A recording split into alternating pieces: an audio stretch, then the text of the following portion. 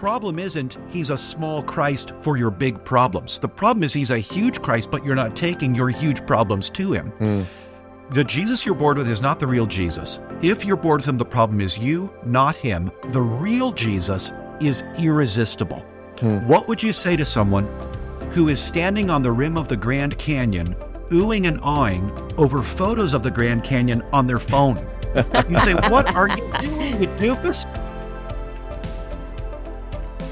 Well, welcome to the Digging Deeper podcast, a podcast of Perimeter Church, where I get to serve as the senior pastor. My name's Jeff Norris. I'm joined by Laura Story Elvington, who's also on our staff at Perimeter. And we call this Digging Deeper because we want to take important topics of the Bible, of culture, of life, and dive a little deeper into them and try to figure out exactly what God would have us believe and understand and know and ask important questions. And so we're thrilled in this episode, a part of this series that we're doing called Faith And.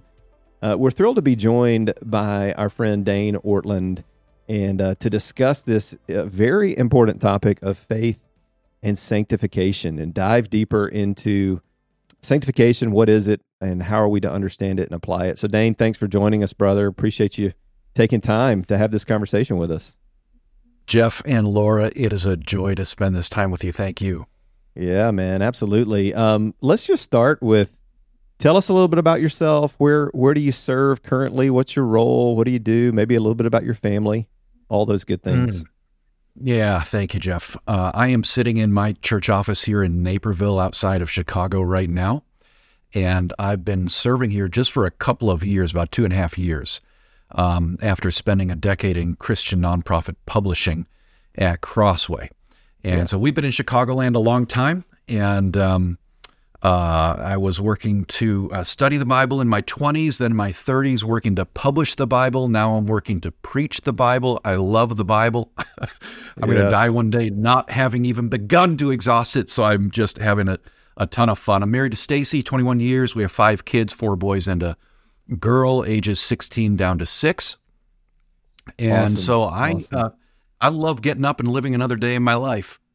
Amen. I love that. All right, you said 21 years. What's your anniversary date?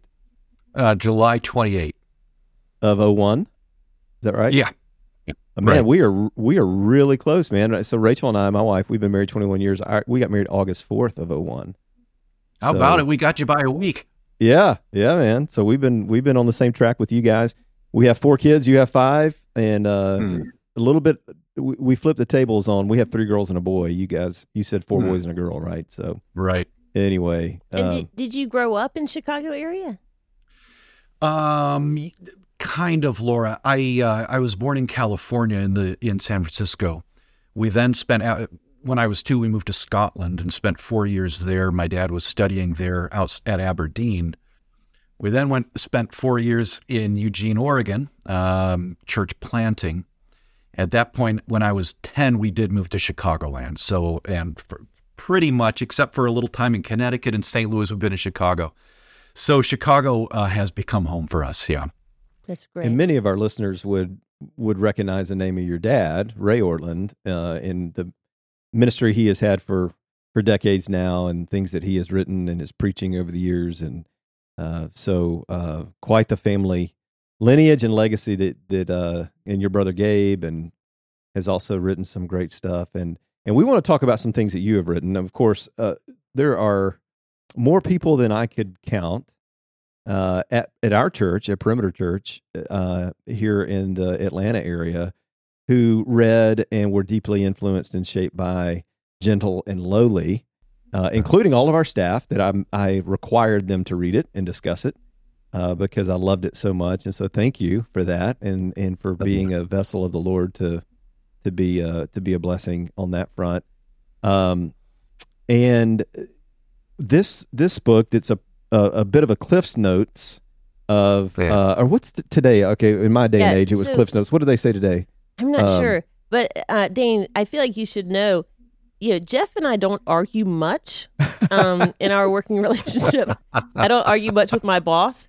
But we did have a little bit of an argument over I don't even know what you're talking about. We had an argument? I don't remember what this. we were going to have you talk about. 'Cause he was so impacted by Gentle and Lowly, which I thought was fantastic. Yes. But I kind of hijacked this.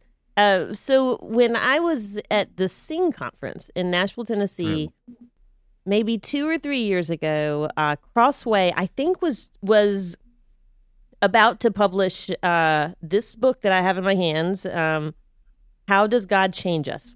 And I think this is a smaller version of a bigger book, but called Deeper, correct? Yes. Yeah. Is that correct, Dane? All right. Yes, right. We don't want to be telling lies here. Yep.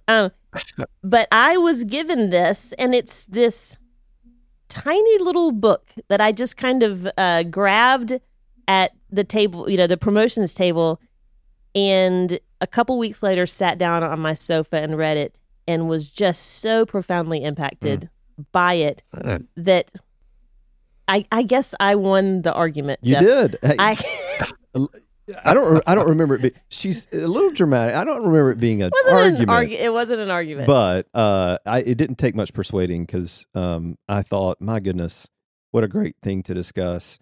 Because in Dane, here's the first question I want to ask you. Whether people in the church know to even frame it this way, we struggle with understanding what is sanctification. Yeah. And there may be some listening now and going, okay, I'm not even sure. What do you mean? What is sanctification? What is that word? What is it getting at? I've seen it in the Bible, didn't know what it meant, whatever. And so let's start there. How would you maybe begin to give framework and definition to what is sanctification, and then, why is it so very important? Yeah. Well, thank you so much, Jeff and Laura, for those comments and for being my friends and partners in ministry across the miles in those book projects.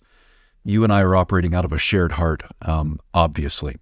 The title of that little book is How Does God Change Us, not How Do I Change Myself? Yeah. The title of the bigger book, of which that is a reduction, is Deeper, subtitle, Real Change for Real Sinners, as opposed to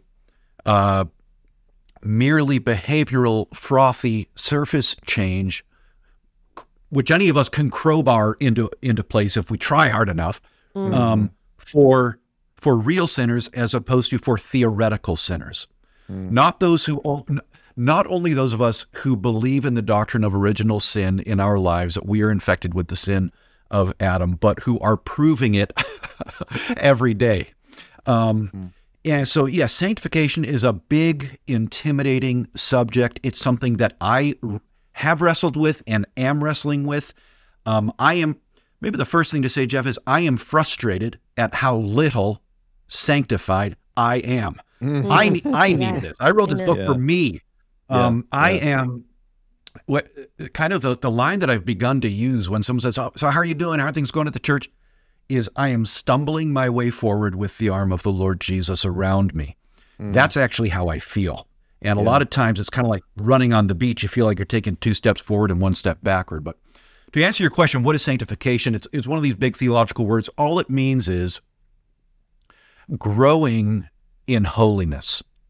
Growing in holiness. So, and what that means is we are growing at one at the same time. And I think a lot of Christians, many Christians I talk with, don't seem to see both of these at one at the same time, in being more like God, 1, and 2, in being more the human that actually we were created and destined to be.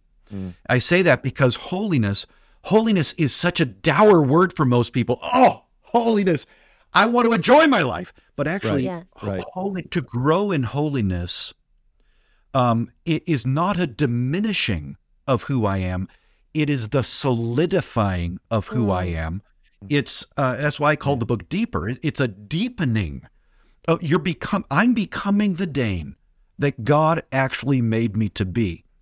Wow. So, so in the New Testament, there's actually not much in the New Testament about growing.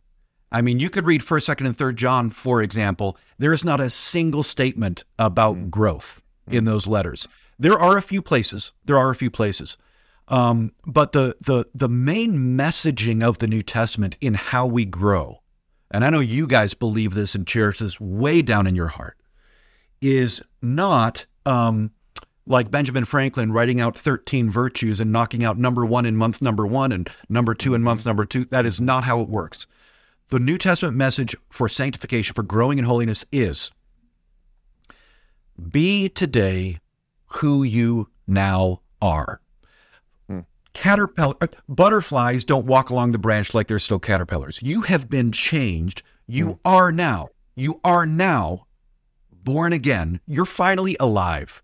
You have come into Christ. You've woken up. You're awake. You're alive. Why would you act like you're still in a spiritual coma? Be who you now are. As beloved children, act this way. Ephesians 4, Ephesians 5. This is the logic all through the New Testament. You are this. Why are you acting like you're still a caterpillar, like you're still your old self? Yeah. Man, so that's all we mean by sanctification. Growing, that is actually functioning, operating moment by moment in accord with the glorious, freeing gospel truths of what is true about us. Yeah. Man, immediately I'm thinking of how, I mean, so many thoughts, but, Galatians, where Paul is saying, why would you go back? Why would you go back to the elementary, things of the past? And that's not who you are anymore. Right. And in so much of Romans, in our union with Christ, and, consider yourself dead to sin, right? Because that's, you are. Anyway, there's just a lot of things that are just scripturally coming to mind. But what would you say? And Laura, I know you got a lot of questions too, but no, I really am just still taking all of that in. That was so good. In fact, if you're listening right now, you might, in all seriousness, you might want to hit pause and think about what you just heard Dane share, and even hit that 30-second back button a few times and re-listen to what he just shared, because that was rich and beautiful. And even the picture that you just gave us, man, of the butterfly versus the caterpillar. And why would we live as though we're still in a cocoon, right? Or we have wings, we've been set free, so to speak. So anyway, man, so good. What help me and us and listeners understand, what are the misconceptions people carry? You've alluded to it a little bit, but I'd love to hear more about what are some of the greatest misconceptions that Christians have about sanctification and what it is or what it isn't, Right. Well, one of them we were just sort of talking about, namely, one misconception would be this: if I am growing more and more like Christ, then I am necessarily growing more and more monotonously, redundantly like every other Christian. At one level, that's true. We all are all growing in love, joy, peace, patience, kindness, goodness, and so on. But C.S. Lewis is so helpful on this. He says, if there's a bunch of people living in a dark basement, they've never seen light, and they're told a single light is going to go on and it's going to illumine you all, and for the first time in your life, you're going to see what you and one another all look like, they might object. Please don't turn the light on, because then I'm going to lose my individuality and distinctiveness and particular glory. Whereas you and I know turning the light on brings out their individual glory. In a similar way, as we become more Christ-like, we actually, in some ways, become more different from each other and we are clothed with our particular beauty and destiny. Lewis says, how monotonously alike have all the great tyrants of the world been, how gloriously different all the saints. So one misconception is, as you become more like Christ, as you grow in holiness, you're going to be more blandly like all the other people sitting by you in the pews at church. No. You become who you really are, number one.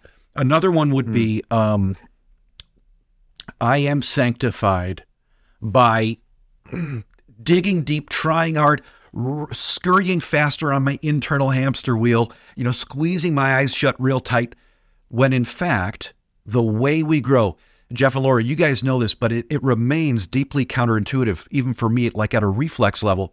We don't grow by squeezing our eyes shut, but by opening our eyes and looking at Christ. That might sound like an elusive thing, but actually looking at Christ in word and sacrament, in scripture, heard and in Scripture tasted, looking at Christ and opening our eyes, beholding 2 Corinthians 3:18, we're growing it from one degree of glory to another as we behold, as we behold. Open your eyes and look at him, and you can't help but be changed. Just like getting out and sitting on the beach in Florida, you can't help but your skin start to get browner or redder. If you're someone who doesn't tan well. Yeah. Another objection would be, or another, I think you said misconception would be the opposite of dig real deep and try real hard would be let go and let God. Just put it in cruise control, autopilot, like those walking things at the airport when you got a long terminal, you just kind of hop on, stand on the right, and it scoots you along. No, that's not how it works either. We don't in sanctification only hoist our sail and let the Spirit blow. We also row. It's a both and. That's great. And so actually let go, let God. There's a grain of truth in it, as there is in just about every theological error. There's actually a truth there. Namely, that our growth is all at bottom of God and of grace. But that doesn't mean that we just sit back and wait for it to happen. We engage with gospel-fueled effort. Another couple of errors or misconceptions would be that growth, and this is one that I have needed to learn in recent years. A misconception would be growth happens when life is going well. When you're experiencing promotions, your pay is going up, you've successfully built quiet times into your mornings, you've gotten on top of your diet, or whatever success looks like for anyone. Yeah. Right. That's when you're really going to be growing. When in fact, who of us would not testify? It is when I am squeezed and deflated and discouraged, and like a wave has come in as I'm waist deep in the ocean. A wave has come in and just completely knocked me over and disoriented me, and I'm tumbling around in the surf, thinking, "What in the world is going on, God? Why are you torpedoing my life? This is not what I signed up for." If in that moment, we will hang on to God as more deeply he hangs on to us, we'll get a good friend or two, and we will simply not give up and go cynical, which many Christians do. Yeah. If we will simply not go cynical, we will come out of that dark tunnel on the other side, and we will be brighter, more radiant men and women. And we will look back and say, I never could have been chiseled and deepened in this way without that darkness. One final misconception that comes to mind, guys, would be I can't change. I've tried, been there, done that. Maybe in my 20s when I was really excited about the Lord, but these days, I got 5 kids. I'm just trying to sleep through the night. I'm trying to figure out how to pay for college soon. I'm trying to negotiate this latest critical email or whatever. Change? I'm just trying to make it to retirement, we might think. And the devil loves to flood us with a sense of futility with regard to change. That is one of his great victories. Just to make us think, throw our hands up in the air and say, sanctification? Are you kidding me? I'm just trying to not quit on life. And so that would be another misconception, is that you can't change. No, you have, in the twin gifts of the Son and the Spirit, you have everything you need already. That's the point of that little book there sitting on the couch. You have everything you need. You don't need to go looking for it. You have everything you need. You mentioned, Jeff, union with Christ. Because of that, you have everything you need for profound, lasting, permanent change and growth. So that would be one other thing. Man, goodness. So much. That's. Can I carry Dane with me everywhere I go and just hit play and say, all right, say that again for me? Man, that was good. Okay, I have thoughts and questions. I have all sorts of stuff. Go for it. First of all, I so appreciated what you said about pain. So, Dane, part of my story, my husband had a brain tumor. It's been about I don't know, maybe 15 years now.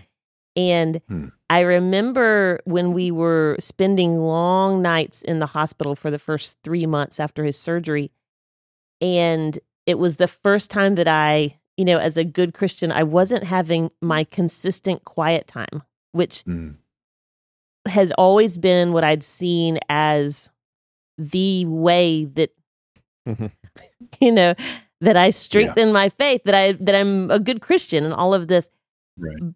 But I feel like it was the first time in my life that rather than me holding on to my faith, it was the time that I felt my faith holding on to me. Mm-hmm. And so I so relate to what you said about the work that God does through suffering. So, but here's my question. So all of that, so good. What does it look like daily for you? Like, what are the things that you do, whether it's rhythms, daily rhythms, practices, or maybe things, truths that you tell your own soul as you're. You talked about change. When there's something about your life that you're so tempted to believe I'm going to be this way forever. What are super practical ways to? And before you answer that, Dane, because I know you wouldn't say this, but going back to what you shared about your story, you've written a book that I think is fantastic called "When God Doesn't Fix It," about that season of your life and about what you've learned in your sanctification process and the faithfulness of the Lord, even when things don't turn out the way that we would, and even to your point, Dane, about, gosh, so much of growth is in the hard, right? And not the good and the easy. So I just wanted to mention that because I know you wouldn't bring your own book up. Well, you're but sweet. It's really good. But yeah, Dane, everyday rhythms. What does that look like? Yeah, thank you for mentioning that, Jeff and Laura. Well, if you were to have a vision into my life 24/7, it would be completely unimpressive, totally ordinary and fickle up and down. And I'm straggling my way forward just like the rest of us. But to try to answer your question in a helpful way, what it looks like for me right now is I get up in the morning and what I'm doing is I'm becoming a Christian all over again. Now, I believe that I was born again at age 6. I don't believe that you can ever get unborn again. God's not that kind of God. Right. So I'm 44, 38 years. I'm just getting going. I am a toddler in how to figure all this out. And I'm getting up in the morning in my favorite leather chair with my cup of coffee, with my little heating pad under it so it doesn't get cold quickly. And I got my I have couple that too. of Bibles. I love that. I love that thing. That thing's awesome. Yeah. It's not the Holy Spirit, but it sure does help. It feels like it, doesn't it? Right? and I'm opening my Bible, and in all my grogginess and grumpiness, in all my unbelief and regret, in all my, again, Lewis talks about when you wake up in the morning and all your thoughts and fears and dreams come rushing at you like wild animals. That's so true. Yeah. And so I'm waking up, I'm a blank slate, and I'm just, freaking out over the day ahead, thinking, how in the world do I climb this Mount Everest of my very ordinary day, given what a weirdo I am, and how inconsistent and faithless I tend to naturally function. And what I mean by become a Christian all over again, guys, is I'm opening my Bible, I'm reading in Old Testament and then in New Testament, and I'm asking the simple question: where do I see here something about the God who rescues or me who needs it, as opposed to what do I see here about Abraham's or Noah's or David's or Peter's or Paul's or John's faith that I want to go emulate? That's actually not the point. What do I see about God here that helps me to see it is all of grace all the way down, so that I can stumble into that chair and with caffeine and the Holy Spirit float out and go about my day, and experience Schaeffer's phrase was experience reality with God. That is something different than sound doctrine. I was in school doing theology stuff till I was 31 because I care about sound doctrine. That matters. All three of us agree on that. Yep. But you can have the Pharisees had sound doctrine. Amen. So how do I have actual reality with God? Again, Schaeffer would say, moment by moment. I'm trying to read this book right here and say, oh my, maybe God, but how do I function as if God is actually there? Yeah. This is what I learned from my boss, Lane Dennis at Crossway. He was my boss for 10 years at Crossway. He was a disciple of Francis Schaeffer's. He did life and led Crossway. Guys, get a load of this. As if God was actually right there. As opposed to God being merely an abstraction that we confess theologically, but then move on to other internal emotional and psychological strategies to negotiate the difficulties of the day. So that's what it looks like. Getting up and becoming a Christian all over again with my Bible and coffee, and then apologizing my way through the day. That's overstating a little bit. But the point is living my life as a sinner and needing to say, as I needed to this morning to my 6-year-old,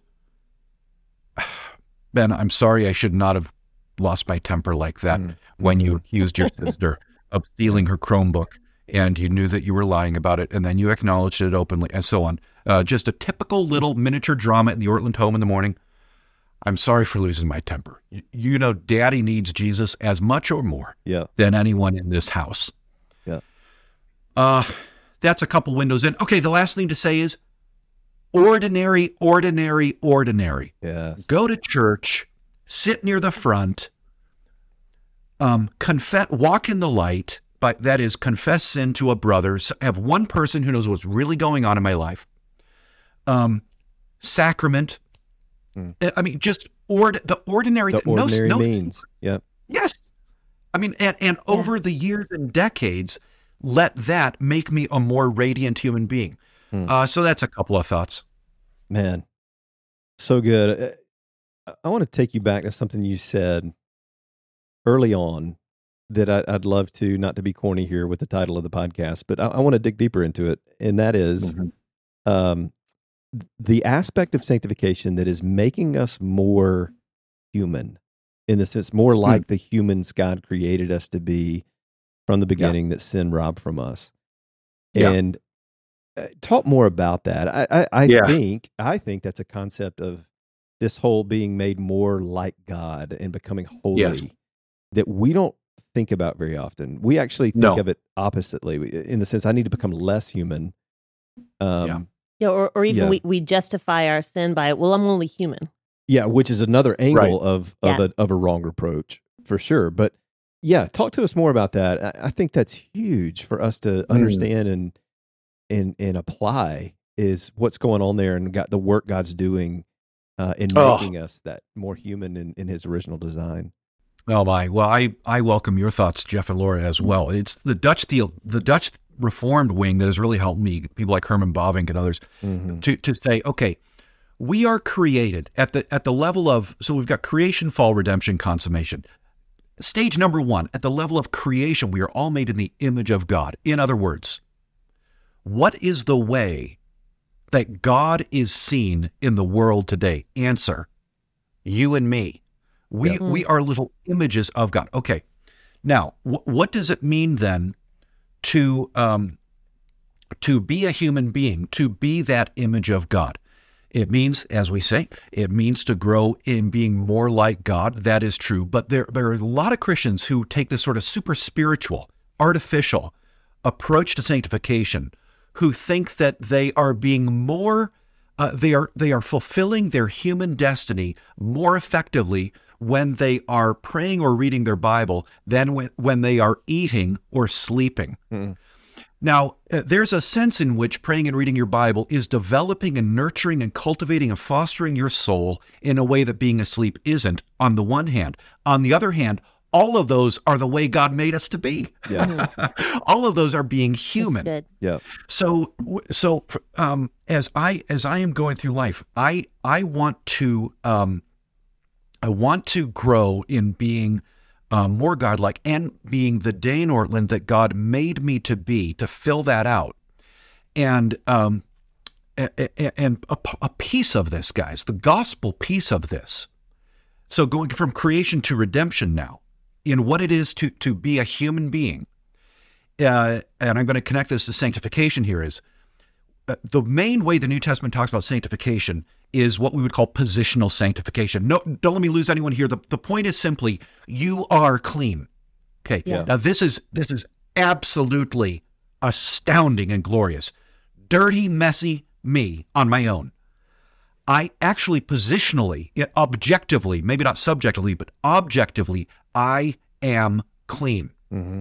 Yeah. Sanctification, the process of holiness, of becoming more like God.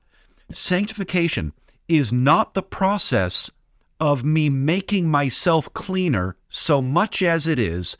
Sanctification is the process of enjoying more and more all the time that I already am clean. I don't want to set those up as totally mutually exclusive. There is a sense in which growth in holiness is growth in obedience, in leaving behind sinful habits, in growing in virtue. Yes and amen. Yeah. But the thing is, that's intuitive to us. We know that. I mean, the world has a sense of that.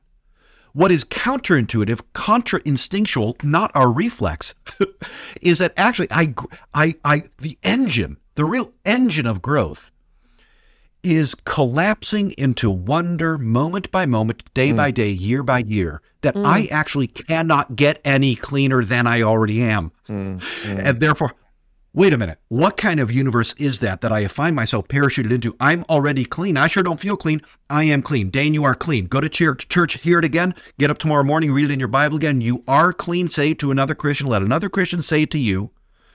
And as you do that, you are growing and you are becoming more human.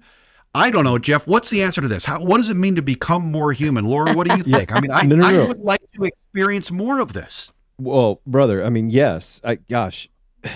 What you're saying, I mean, I'm just over here.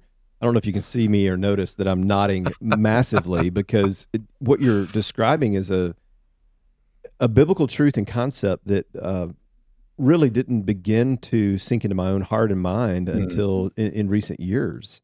And I was in ministry. I've been in ministry for, 21 years now. Yeah. Wow. And, I don't know. I mean, I don't know how many years into ministry before I began to realize, okay, exactly what you were saying has not sunk in.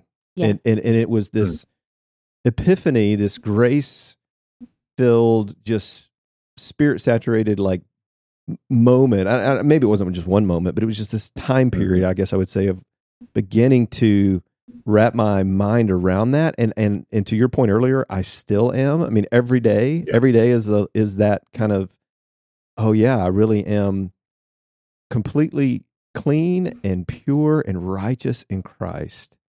Yeah. And the sanctification process is not me trying to prove that I'm clean and pure and righteous in Christ, but I already am. Yeah.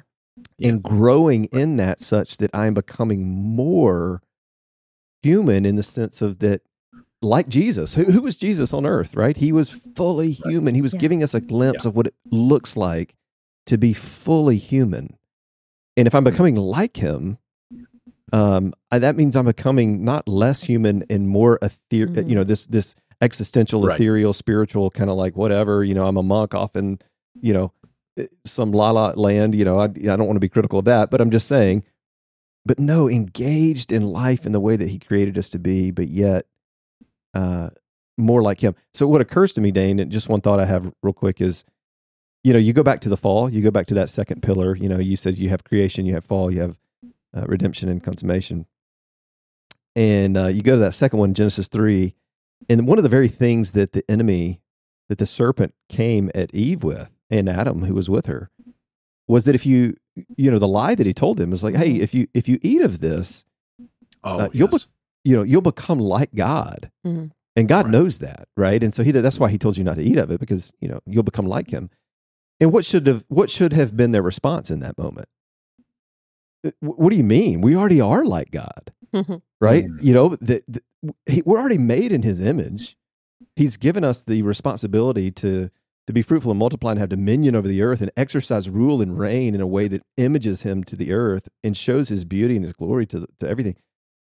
But instead, they believe the lie that they weren't like God. And of course, we know what happened next. But part of being made more into the image of Christ is rediscovering even who we are as fully human in him, right? And so anyway, I just think that's beautiful and profound, and we are still growing and understanding that on a daily basis. Laura, thoughts you have? Well, I appreciated what you said about just the wonder, taking time to, I can't remember how you said it towards the beginning, something about just setting your gaze on the truth of the gospel. I think so often I find myself, rather than like wondering in the gospel, I find myself amused by the world.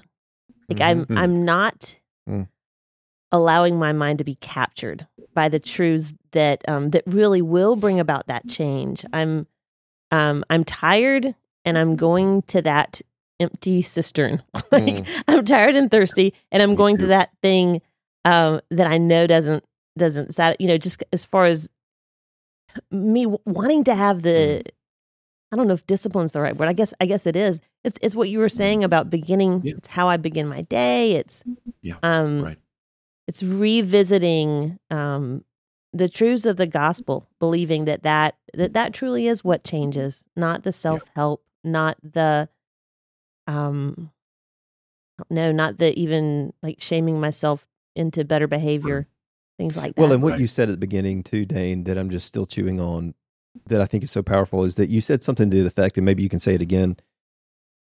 We often think that growing in holiness, which is just a very basic definition of sanctification, is in some way constricting us, or I don't remember the word you used, but keeping us from becoming who we really want to be, as opposed to no, we're becoming more. We're being like the butterfly illustration. We're being set free, right?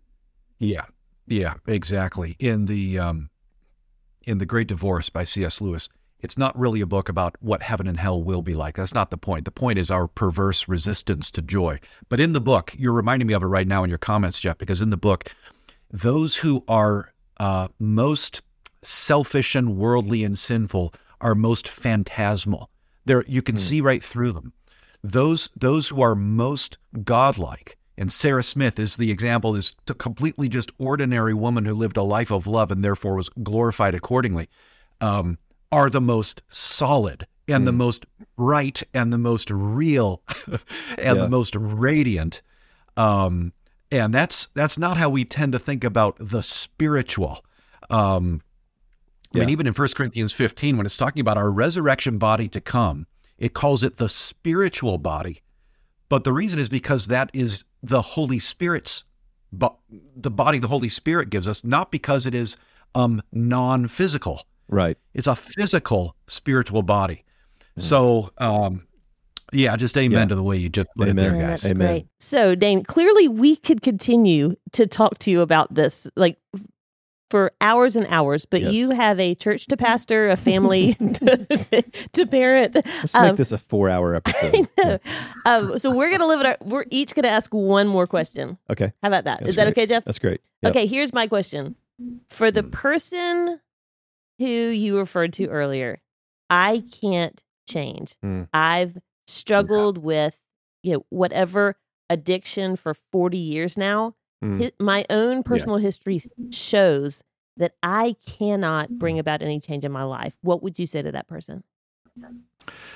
Thank you, Laura. And actually, who of us cannot relate to that? I mean, that person's me. I can admit that. No, I mean, we're all there in a desperate way at some point, and we're all there to some degree all the time.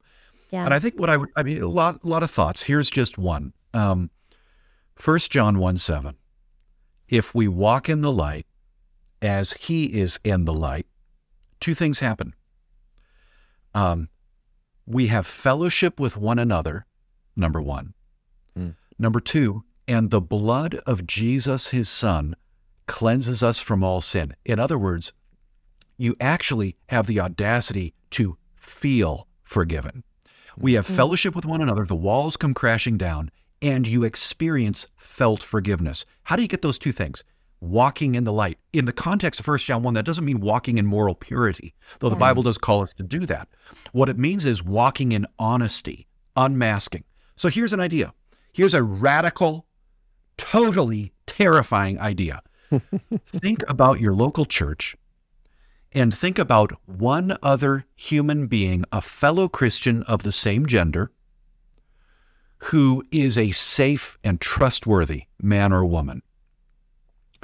And send them an email or catch them in the hallway and say, hey, I'm stuck and I need to grow. I don't want you to fix me, but would you listen and pray as I simply walk in the light? And if you're on the receiving end of this, don't you dare give a word of advice unless they ask for it. If they ask for it, give it. Otherwise, when someone confesses a sin, we listen and then we pray. Period. That's it. Okay.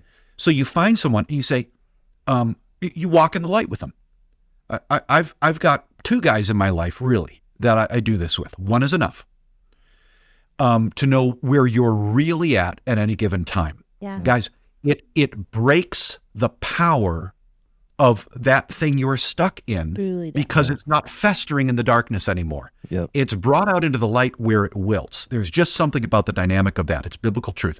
And then what you often find is this person, likewise, if you've chosen wisely, they will respond accordingly. And then before you know it, you have plunged both of your hearts into a relationship of profound Christian fellowship and communion that you cannot get otherwise. Because you are struggling forward together. You're in the foxhole together, taking shrapnel together, and you're experiencing solidarity. Yeah. So that would be one idea, Laura. Just 1 John 1:7, find so a good. friend, find a real friend, and be honest with them. Thank you, Dane. It occurs to me that there's someone at least, maybe many, who are listening, and they need to hear that. You know, they need to hear. Because what you said is so true. It is absolutely biblical that, yes, we confess vertically, and that's important to the Lord, confess our sins to Him. But you think about that verse in 1 John that says, you know, confess your sins one to another and pray for one another. And then what's the promise? So that you may be healed, right? Yeah. So many times in my life, I have confessed sin to the Lord, and I know that He's forgiven me. But I don't experience the power of that forgiveness and the freedom of that forgiveness until I've confessed with a brother. Yes. And that's just part of how God has designed things for us to experience the power of His forgiveness in community, right? Here's my question, and here's my last question. I was going to ask something similar. You kind of stole mine, Laura. Thanks. Sorry. I was going to ask, what about the person who is listening who has just absolutely blown it today or yesterday? Good. But you kind of, I feel like I might need to shift that because I think what you would have said would have been similar to how you answered Laura's question. Maybe not. But I'm thinking over here about actually, what about the opposite of that?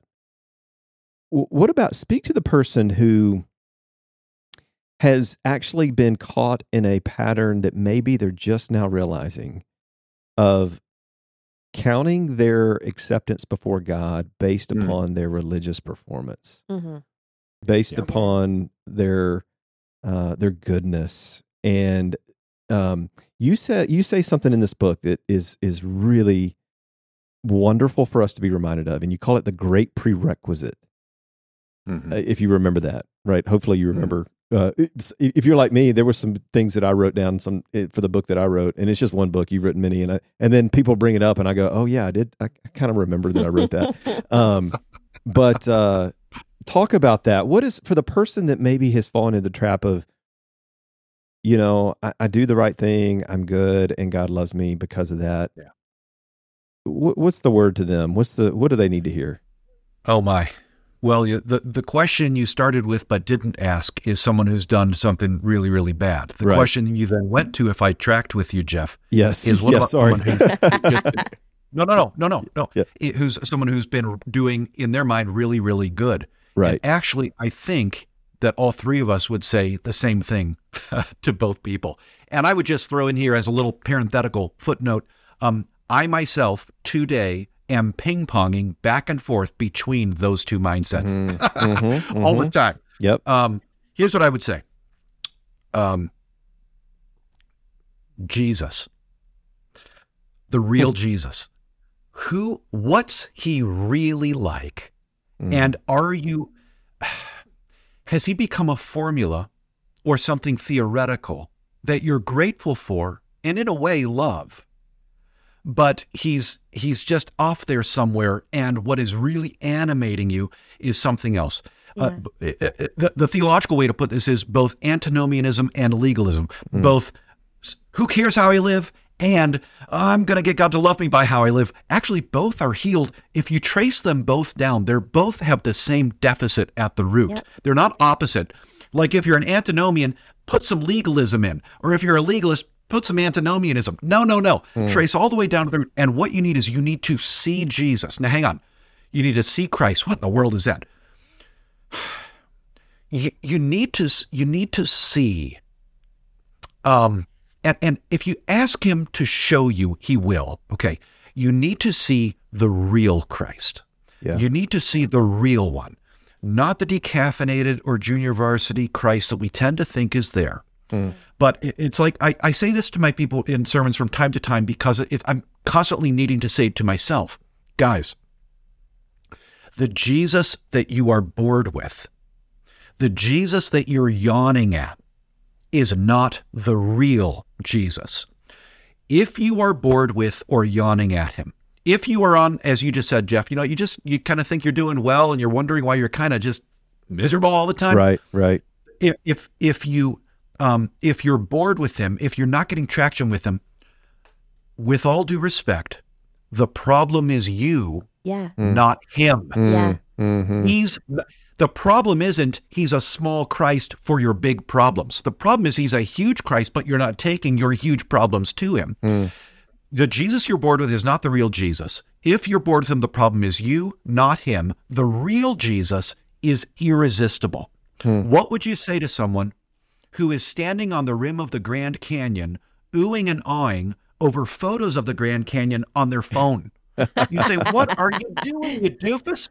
Just set your phone down and look at the real thing and let your jaw drop. Yeah. That's what it's like. That's the sort of the dynamic here for both the person who just blew it or is so quite pleased with themselves that they haven't blown it in a real long time. Yeah. Look at the real Christ and collapse into his arms, melt into his arms all over again. Anyone can collapse. You just have to have the humility to fall down. Anyone can do that if you just have the humility to do it. So I would just encourage them. This, you both know as I do, this needs 1,000 footnotes to it and needs to get worked out in the nitty gritties of daily life. Yeah. But you need to look at Christ, look to Christ, open your Bible in Christian fellowship and look to him. And over time, you will grow. So how does God change us? Look to Christ. Yep. Yes. There you go. Fantastic. Yeah.